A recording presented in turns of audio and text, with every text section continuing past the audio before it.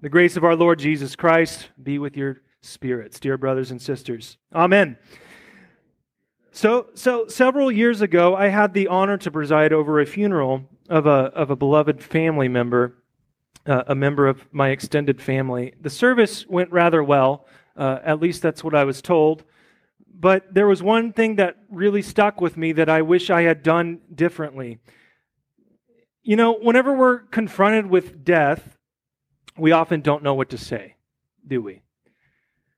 So we show up to funerals in support of those we love, and we find ourselves saying things that are really unhelpful, right? And it would have been better for us to just kind of keep our mouths shut and just offer our condolences and our support. Well, we're well-meaning, but we don't know what to do with this problem of death. And so at this funeral, I was asked to read a poem after my sermon. And I learned a hard lesson. That was my first funeral. And I learned a hard lesson that day because I actually said yes, that I would read the poem. And this poem was a favorite of certain family members. And it talked about the dash that goes between the day that you're born and the day that you die. Some of you know what I'm talking about. You've probably heard it read at funerals. But what the poem says is that all that matters is what you do with that dash.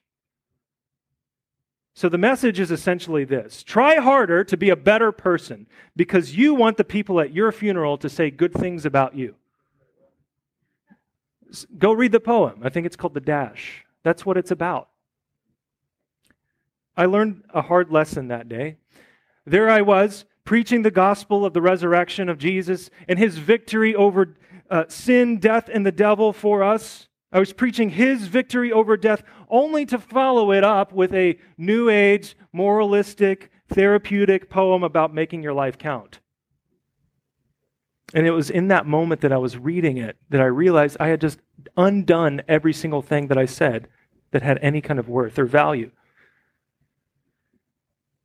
I preached the gospel to people only to throw them back on themselves, for them to rely upon their own efforts to make their lives count in this world.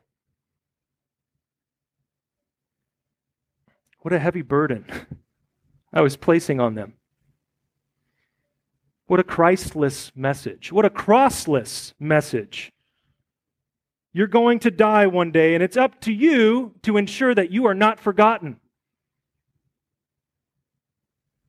I wonder how many people actually took the message to heart that day, only to discover that no matter how hard they tried, they could not make sense of their lives, its purpose or their meaning left to themselves.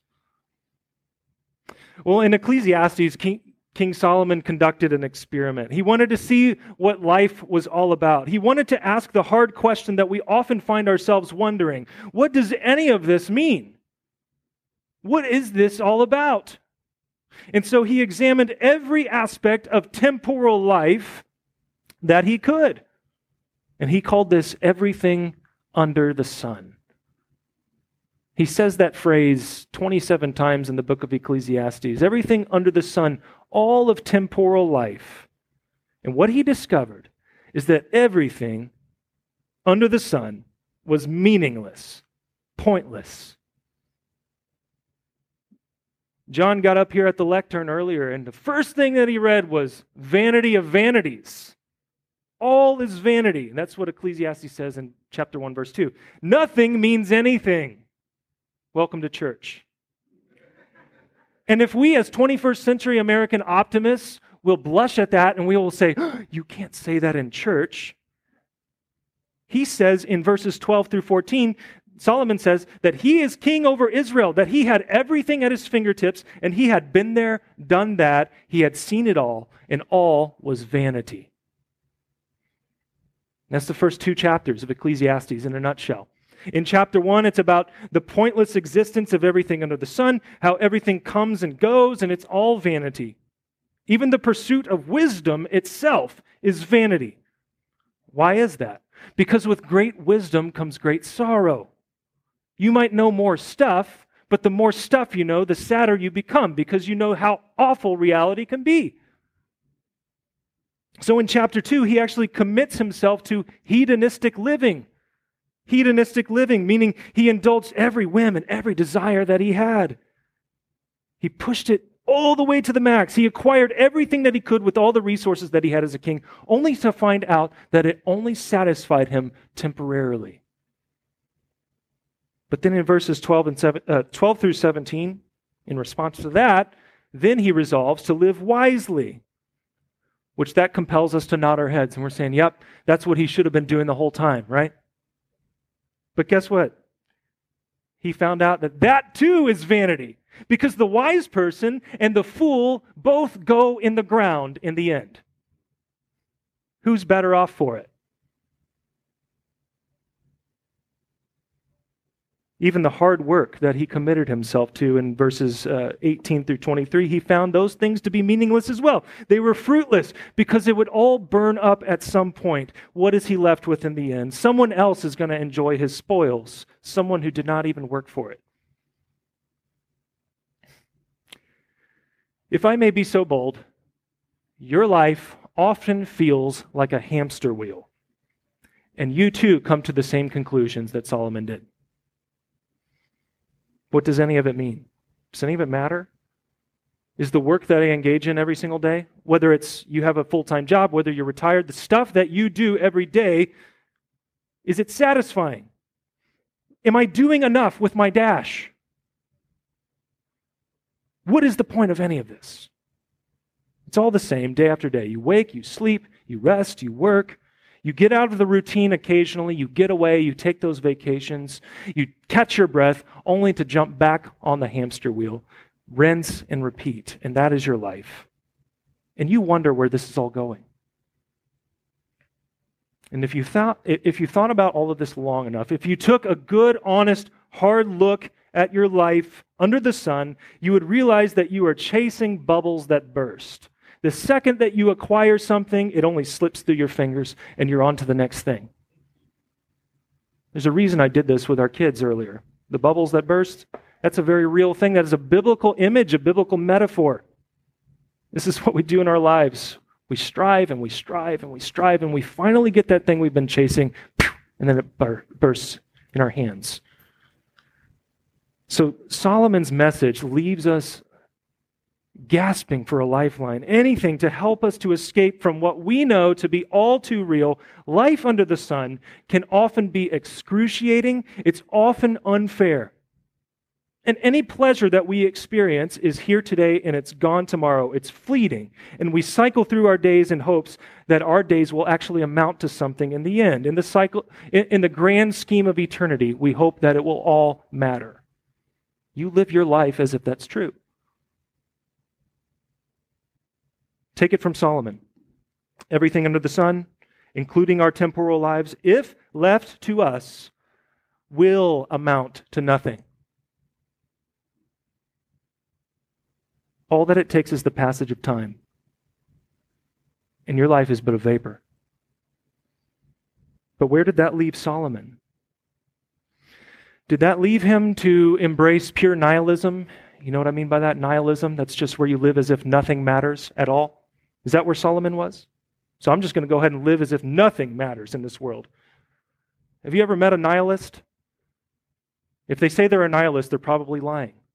Because they naturally live as if all of this matters. Are we left to embrace this type of thinking? Are we left to an existence that is completely devoid of meaning?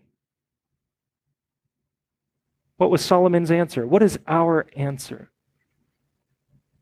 Everything under the sun is indeed vanity, and pursuing any of it is striving after the wind. But mercifully, that is not the end of the experiment.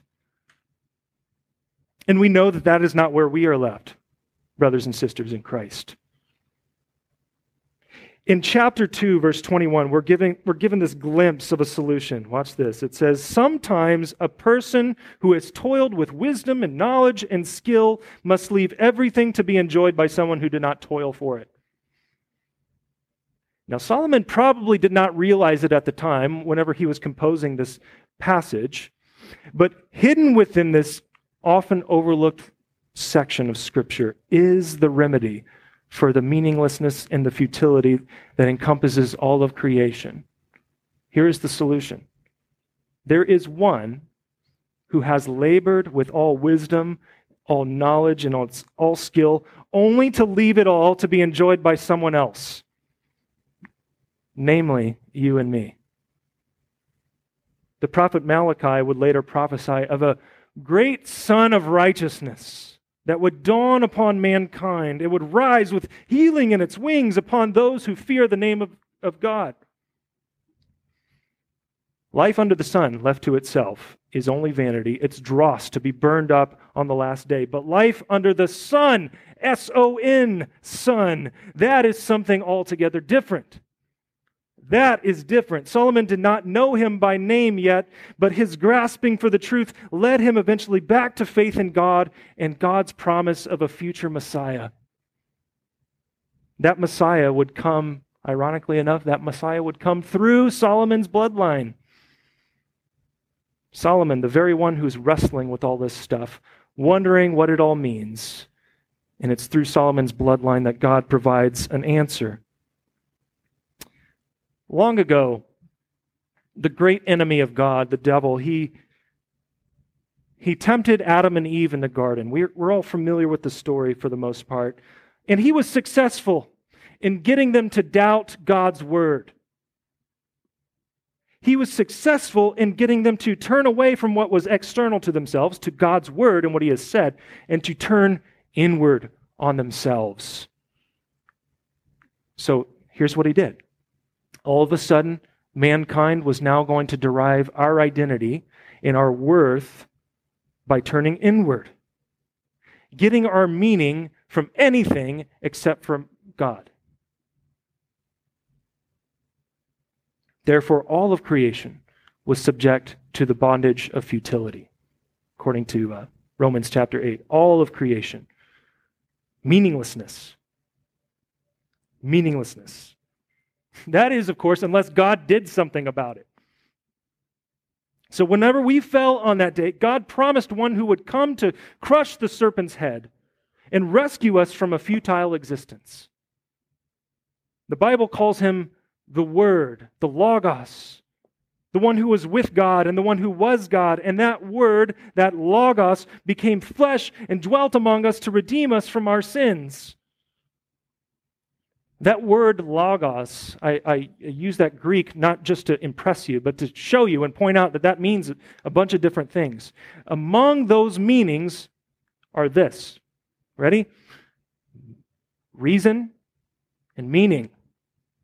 Logos. The very meaning and reason for all things became flesh in Jesus Christ.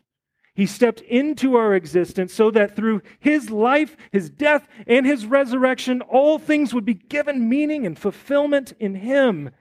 Everything that you do as a child of God matters.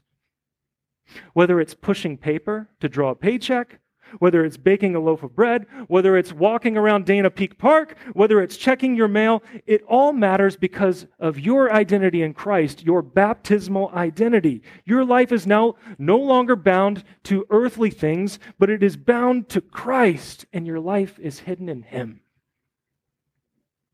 Therefore, whenever Christ, according to our epistle lesson, whenever Christ, who is your life, who is your meaning, appears, you also will appear with him in glory. So Solomon eventually came to realize that there was no hope of anything good apart from life in God. And his conclusion was that there's no choice. There's no choice but to hope in him. In Ecclesiastes 2, verses 24 through 25, he says, "There is nothing better for a person than that he should eat and drink and find enjoyment in his toil. This also I saw is from the hand of God. For apart from him, who can eat or who can have enjoyment?" Here's his conclusion. Life can be simple. We don't have to be bothered by the burdensome questions of life because they all find their solutions in God, who has revealed himself in the person of Jesus Christ, the Son of Righteousness. Solomon realized that he was free to enjoy his life as it was, not for its own sake, but because everything in his life came from the hand of God, who wanted him to have good things. Isn't that great? That's great. Everything in your life can be enjoyed apart from sin. Everything from the hand of God. And so we receive it as a gift. Eating, drinking, enjoyment, all blessings from the hand of God, who loved us so much that he gave us his Son. And if he has given us his Son, how will he not in eternity give us all things? Your friends and your neighbors are scratching and clawing at the surface of the earth in search of meaning and in search of purpose. Imagine what a witness that your life is to them. Because here's what this means for you. It means that behind every good experience that you have, whether it's taking a huge bite of delicious, juicy steak, or whether it's cramming a McDonald's fry into your mouth, it means that you get a glimpse, you get a picture of the God who loves you, the one who forgives all of your sins and sends to you these temporal blessings so that you might know something of what he has for you in eternity. It means that whenever you experience the hardships of this life, you do not do so because you are at the mercy of a meaningless universe. Did you hear me? You are not at the mercy of the vastness of nothingness. Far from it. It means that even your sufferings, which you will suffer, that's viewed through the lens of the cross and the resurrection. Your pain must have meaning, even if we cannot discern it in this life. In 99 times out of 100, we won't. But your pain must have meaning because your life is hidden. It's bound up with Christ and his sufferings. And whenever you suffer, it's for the sake of him who willingly suffered for you. It means that you come to see all things in your life, including your material possessions, as gifts from God that you're entrusted with, that you are a steward over, that you might steward over those things for his purposes. Think about our gospel lesson today, the parable of the rich fool, who failed to see that his possessions were a means to glorify God. Everything is done in the name of our Lord Jesus Christ as we give thanks to God the Father through him. Colossians 3. One commentator said it this way, and I can say it no better, so I'll leave you with this. The life of the believing child is amazingly simple. Faith asks no confusing questions. It trusts God to have the answers and is left with nothing better to do than to enjoy with humble gratitude the gifts that God sends to his children. Truly, there is nothing better than that. May our Lord grant you such faith that you receive everything from him as his dear child. Amen.